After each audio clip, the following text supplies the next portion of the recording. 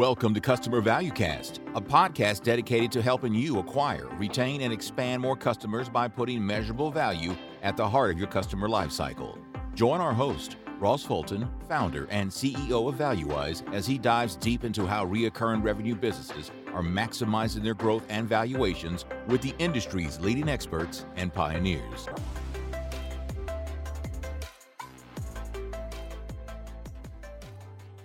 Hello and welcome to this first episode of 2023 of the Customer Value Cast. This is the show that is designed to put measurable value at the heart of your customer lifecycle so your business can retain and expand more revenue from your customers. Today I am joined by both a friend and someone I admire massively in terms of, Kari, what you've been driving in the customer success domain, Kari Ardalan. And Kari, I'll get you to introduce yourself in a second, but today we're going to be really drilling into this world of digital customer success, which I feel like is consuming the recurring revenue domain, not just the customer success domain. And I know that you're blazing a trail in Qualtrics around digital customer success and have so much to share. Before we get into that, maybe Kari, introduce yourself and your background for those listening who haven't had a chance to connect with you before. Yeah, so as you mentioned, Kari Ardalan here. I am the head of digital and scale success for Qualtrics. Feel like I've had a lifetime in customer success. Started out more in the enterprise space and kind of managing those enterprise teams. But as scale and digital started to become a thing, it's definitely something I've been interested in, right? I view it as the future of success and how you start to throttle engagements across different channels along the journey. I also like playing with different mediums of communication and really impacting that overall profitability, which is super important today, right? By reducing that cost to serve for the customer base. So with that, I've moved over to run a bunch of scale teams at Box, Zendesk, and now Qualtrics. So really working to scale, digitally engage, and build out those self-serve motions. Awesome. That's been a incredible journey you've been on and continue to pursue and succeed in with some pretty incredible companies there like Box and Zendesk and now Qualtrics. I think the orientation and now sort of the core focus around scale and digital, it is, as you say, extremely timely. We're recording this at the beginning of 2023 and the macroeconomic situation right now is causing, I'd say, a reconciliation in the tech industry like we haven't seen for a number of years, possibly never, considering just the very interesting frothy times of 2020, 2021 into 2022. So the name of the game right now is efficiency, profitability, and how that can be driven in a way that still is driving the value that these technology companies want to make sure gets realized by their customers. And this equation around efficiency, profitability without sacrificing value delivery to customers is pointing very firmly at digital and how we drive efficient customer adoption. And I think, what you're building, Kari, at Qualtrics is fascinating in terms of its sole focus. Like, we are just here to drive this digital approach, which to me is very powerful and distinct from I'd say the last, let's say, 3 or so years, where there's been certainly a presence around digital customer engagement in most tech companies, but it's been a shared sort of motion and a shared strategy. And you've got marketing sort of getting involved. You've got maybe product getting involved in terms of sort of the in-app strategy. You've had customer success and some digital elements within a customer success organization and strategy. But I think what you're building, which is to me where we're heading here, which is a dedicated, we own this. This is an end-to-end strategy that we're building out as a very distinct piece of the equation, not as something blended into just the mix and or not something that's just for this very, very long tail piece of our customer base, I think is very forward looking and necessary. But we'd love to, Kari, get it in your own words around what you are building out in Qualtrics, what the origins of the function that you're building in Qualtrics has been, why it exists, where it's going, and we can sort of drill into it from there. Yeah, absolutely. So traditionally, Qualtrics has been more of a high touch approach. So the model was hire consultants to manage the book of business. Again, more of that high touch experience. But over time, we've started to see some of the impacts right to the mid and long tail with that, because that's really difficult to scale. And then even for those large customers, you have to look at what they're doing user-wise. It's very tough to engage with all the lines of business down to the user So you even have a need for digital and scale there as well. And that just becomes more and more important as we get into this economic environment. So originally, everything was semi-distributed across different teams. We brought them all into one, which is my digital success org. So I run 4 teams today at Qualtrics. The first is Success Hub. So we are treating that as our digital front door for all things related to post-sales services. So within that, you can manage your tickets, success packages, renewals, and then enablement all in one place. The focus here is to really automate all things services related and allow customers to self-serve where needed and really promote adoption and growth. And then with that, we also have XM Community. So we didn't want to have competing portals. So as I mentioned, that Success Hub is that digital front door to all of our other different portals that customers will come in and connect. The community primarily being that peer-to-peer engagement, so sharing best practices, events, and networking. Then I also have the digital side. So that's the omni-channel approach to journeys across the life cycle. So they're building out all of our customer journeys across onboarding, adoption, renewal, and growth. And by bringing all these groups together, they're able to do that across all of our channels. So we have in product, we have email, we have the self-serve portals, and then it goes all the way down to the frontline teams. And then they also manage a lot of our one-to-many motions, so user groups, user forums, and webinars. And then lastly, I have that scale frontline. So this is the last line of engagement for those that are not engaging digitally. So they go into a bit more detail into that customer or the book of business metrics to run very custom campaigns and meetings from one-to-one all the way down to one-to-many to get the customers to then re-engage and do that call to action, essentially. Yeah, so fascinating and a lot to a lot to unpack there. Acknowledging that Qualtrics brought you in to say, hey, look, we need Carrie to help build and drive this. But what are you able to share in terms of the genesis inside Qualtrics to say, hey, look, we want to centralize this. We're going to put a leader in here, build this out as a strategy and a function. I guess move away, or not certainly go down the path of having this sort of decentralized, shared, well, marketing does a bit of this and product does a bit of that and CS does a bit of this. What was the catalyst or the genesis for that in Qualtrics? Yeah, so when we had them separate, you're kind of like beg, borrowing, and stealing to get something accomplished, right? And then no one really owns the entire outcome of onboarding per se for post sales or adoption, right? So marketing may take a component of it, enablement may take a component of it, and then success, but no one really is driving it across the board. And so that was part of the genesis of bringing a lot of this together, is so that we can kind of operate on the same OKRs and really drive towards the same mission. So while we do partner with marketing, with enablement, et cetera, we really design the journeys across all of those different groups for our existing customer base. And so that, again, really helps us to organize what that journey looks like. And we're not just throwing a bunch of emails that don't look coordinated to our customers.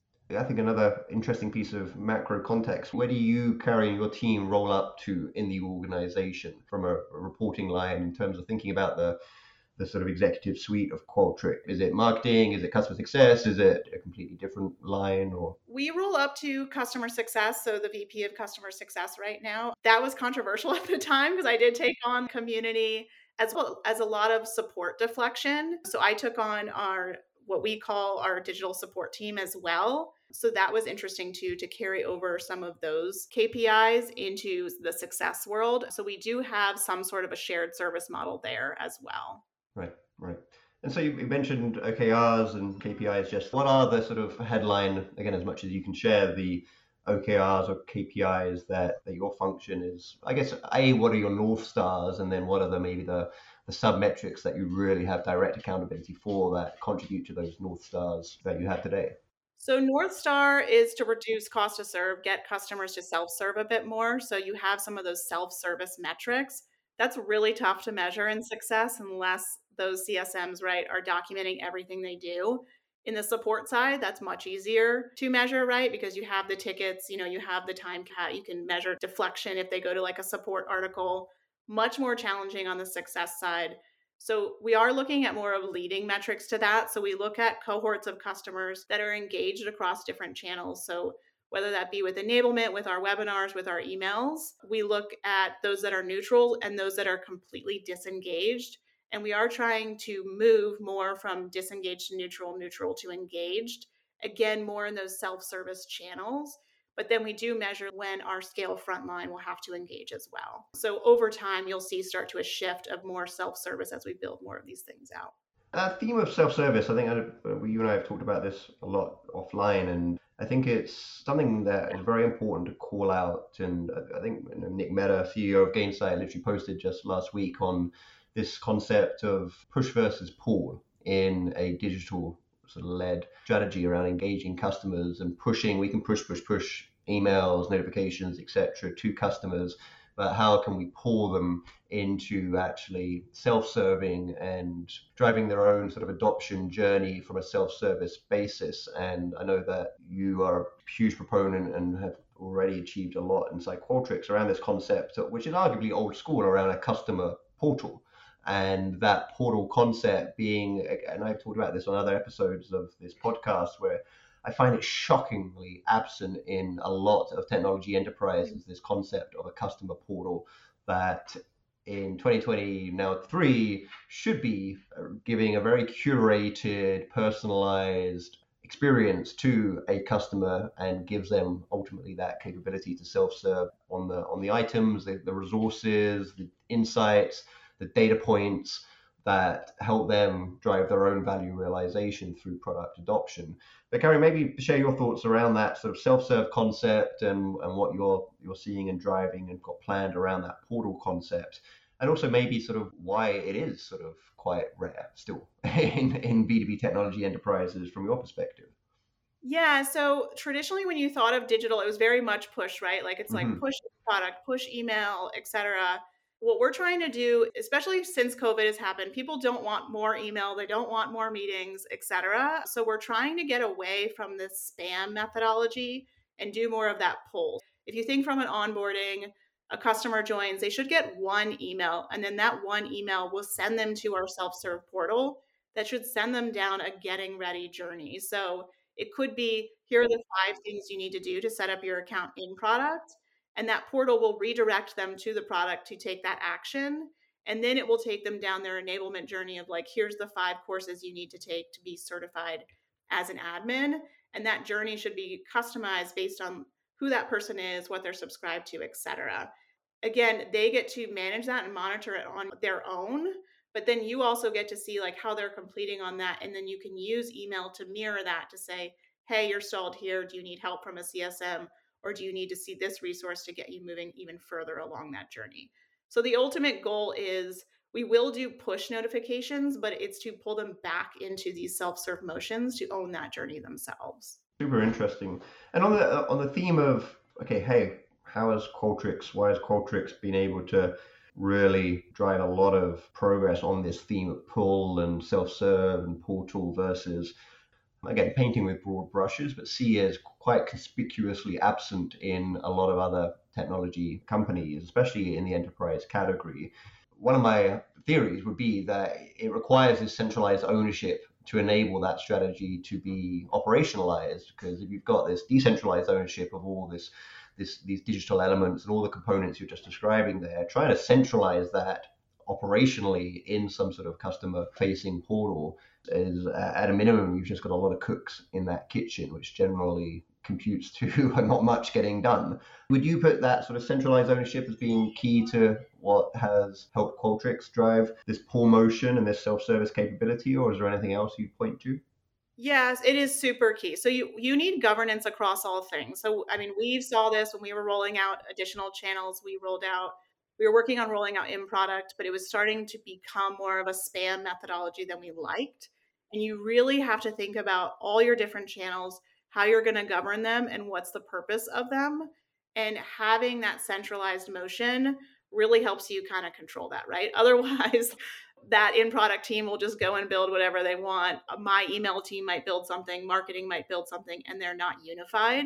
So if you're not going to have it centralized, you at least need to have governing councils, which I've done at other companies that have been successful. But I will say the centralization has helped massively with my remit at Qualtrics. Yeah, yeah. I want to come back to something you mentioned earlier on the KPI OKR front and this concept of reducing cost to serve.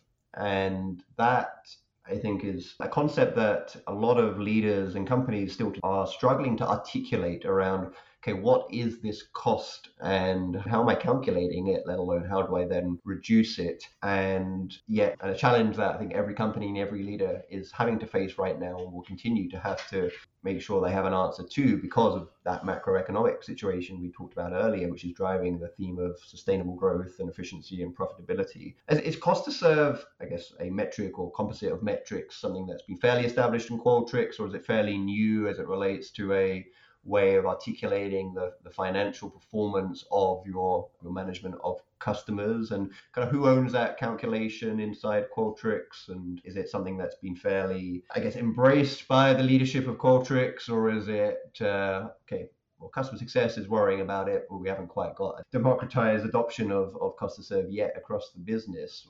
How is it being perceived right now?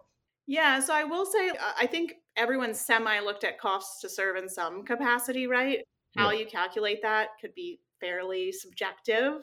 I think there's easy ways to look at it, like how many administrative things are my customer success teams doing versus strategic, and working to automate those over time. So they're able to either cover more of the book or get deeper in the book. And then that's what we are more working towards. Is we have a lot of manual work that's being done by those frontline teams that could be automated. So the first focus is getting that automated and then measuring traffic to those, and then how does that let us throttle the book size.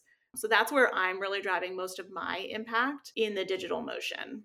I think that's a really good takeaway for anyone listening that is looking to be able to understand whether it's been called cost to serve. I have a metric around kind of cost efficiency that I need to drive. Where do I start? I think that sort of approach of what you might describe as a sort of time-based analysis of, okay, I've got these resources doing these things with customers. And this isn't just talking to resources that sit under that organizational banner of CS. It's support, services, technical account management, sales, etc., etc.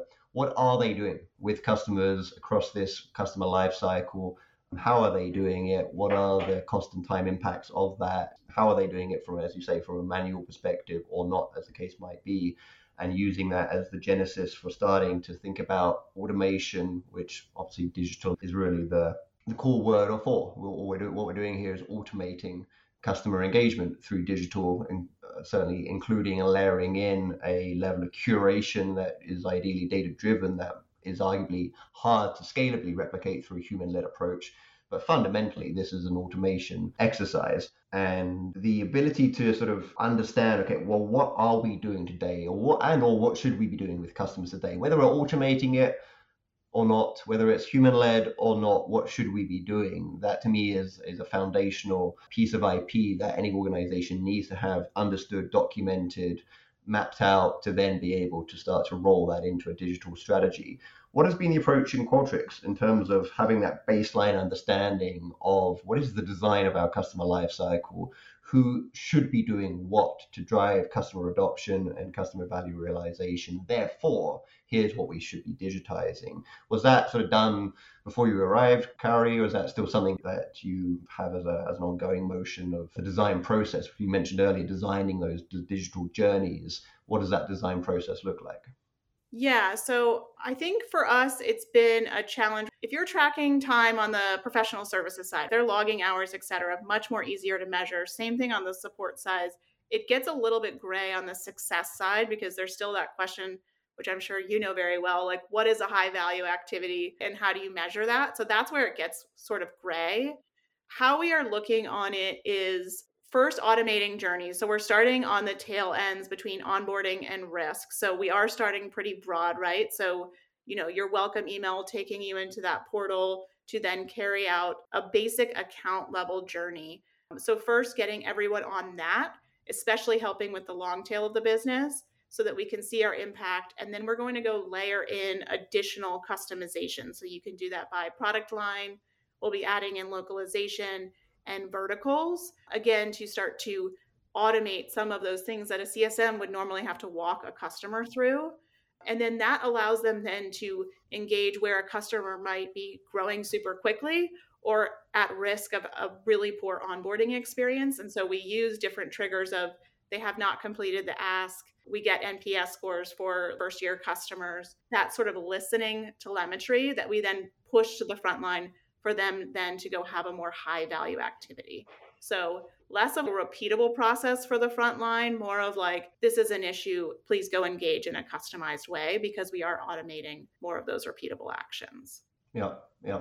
In terms of the function you're building out that's got this ownership and focus around digital and scale, what are the sort of role types or profiles that you have in this function? Because I think everyone listening here will be at least familiar with what you might today regard as traditional role types that sit inside CS organizations, maybe even indeed inside CS operation functions, as well as the traditional PS sales support type roles. But when it comes to, okay, well, I've got an organization that all they drive, when I say all, I mean it's super important, but they're so focused just on digital and scale. Who do I staff that with in terms of role types and role definitions? What's your approach been there? Yeah, I have a hodgepodge of roles, which makes it interesting.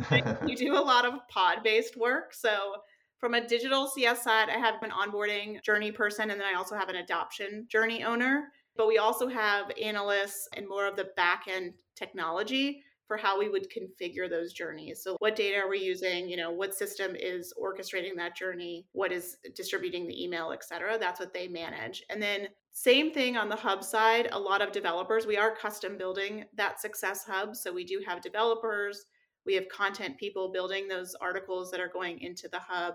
And then we have program managers as well, managing the overall success of the program. And then community and scale, pretty traditional roles like, your community moderators, et cetera. And then the scale frontline are your scale CSMs and those leaders across the globe.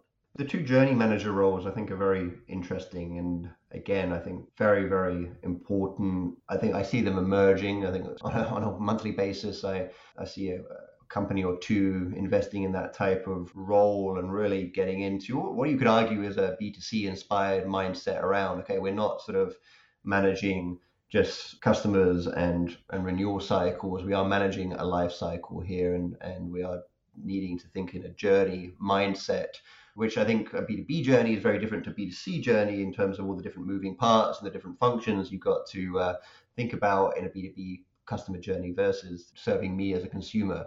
You're not going to give me a PS function to deal with when I sign up for a consumer product, but we have to reconcile that in B2B. But my point being that journey focused role I think is very important.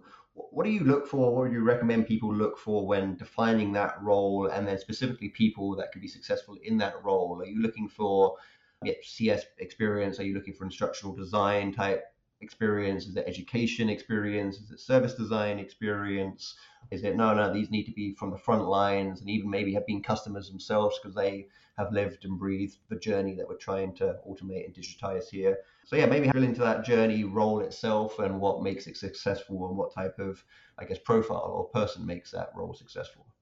Yeah, so I've looked at marketing backgrounds, definitely scale or other digital backgrounds. Customer marketing is a big one as well. As far as the characteristics, definitely someone that can own cross-functional collaboration, because like what I have been pressure testing with my journey owners is it's not just success, it's not just email. We centralize these teams for a reason. So they need to rethink the model in how we want to push versus pull, et cetera, and via what system. So more of that innovative thinker, someone that can bring in cross-functional teams, align goals across those cross-functional teams, and then design a journey. As far as being a SME on enablement or content, we let those teams be the SME for those resources, and that journey owner kind of orchestrates it, for lack of a better word, of pulling all the stuff we have in together and how that works in a trigger-based or journey-based motion. Interesting. This has been awesome. Last topic, which we just can't not talk about, we could spend a little bit of time here, we could spend probably the next hour here, but is AI. Let's talk about AI, because we can't talk about 2023 digital customer engagement and not talk about the role of AI today and potentially, well not potentially, definitely tomorrow. And if we sort of focus that down, because AI is a super broad concept, advanced analytics, machine learning driven, that are really sort of driving that propensity predictive based set of triggers, that, to use that word you just mentioned, that trigger based drive next best action. What is the next best outcome that we're going to sort of take a customer through a digital journey to achieve, and use AI to drive that. What is your opinion, I guess, on that whole big murky concept of AI and how it applies to digital customer success, and the way you see it going, and potentially anything you're looking at specifically in Qualtrics on that subject?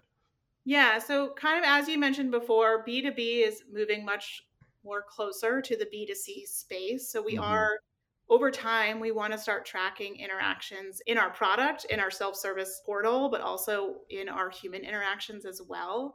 We are also going to start looking at personas and then helping find what that human on the other side needs. So that data, AI, et cetera, is just going to help us get there. I think every company has started with product-based metrics, right? That's the easiest to measure. If they're not using the product, they won't renew.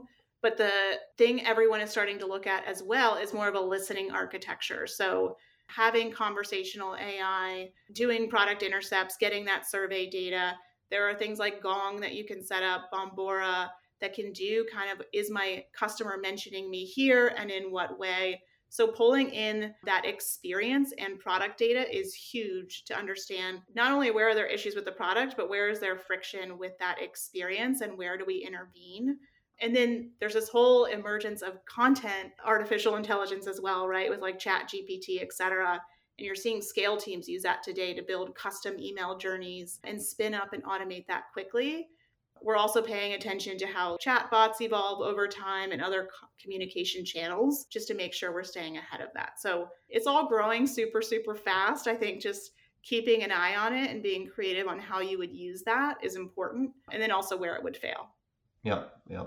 No, I agree. Do you see a path where your team and function will have its own sort of in-house AI-based specialists and, I guess, strategy owners, or is that something you see sort of, hey, that's again something we're going to dip into a core capability that might sit inside a company like Qualtrics and we'll be a customer of that? Or do you see a kind of I don't know what it would be called, but customer AI function that sits inside the overall digital customer function inside a company like Qualtrics in the future?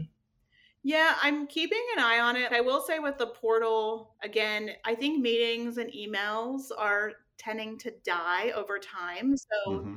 as we bring more and more into our portal, and we are plugging in some of our own journey orchestration tools into the back end to really consume the events and the interactions within that portal. Future state, could I then pull my customer success managers in that portal to do interactions with customers in real time? That would first be human interactions, but then over time, could you teach like a chatbot or something to do that within the hub itself and continue to automate and self-serve in that way? I don't think we're there yet. I think we have a ways to go, but that's where I'm headed in my thinking of, could we bring everyone into that portal and interact in that way? Yeah, yeah. Fascinating, Carrie. I really appreciate your time, and I love our conversations. I appreciate the collaboration we've had since we've known each other, and yeah, I think it's been very generous of you to share all your insights with the listeners on today's show. For anyone that might like to connect with you and learn more in the future, how could people maybe connect with you? Yeah, I mean, definitely through LinkedIn. I'm on LinkedIn all the time. So Carrie Ardelin on LinkedIn would be great. Perfect, perfect. Awesome. Well, we'll leave it there. Thank you again, Carrie. Thank you for everyone joining this show and listening. Hopefully, this has been useful to you. We've got lots of exciting episodes coming up for the rest of 2023 with companies like Workday and Rockwell Automation, to name just a couple, coming up in some future episodes. So stay tuned for that. But in the meantime, please look after yourselves, look after your customers, and we'll see you again soon.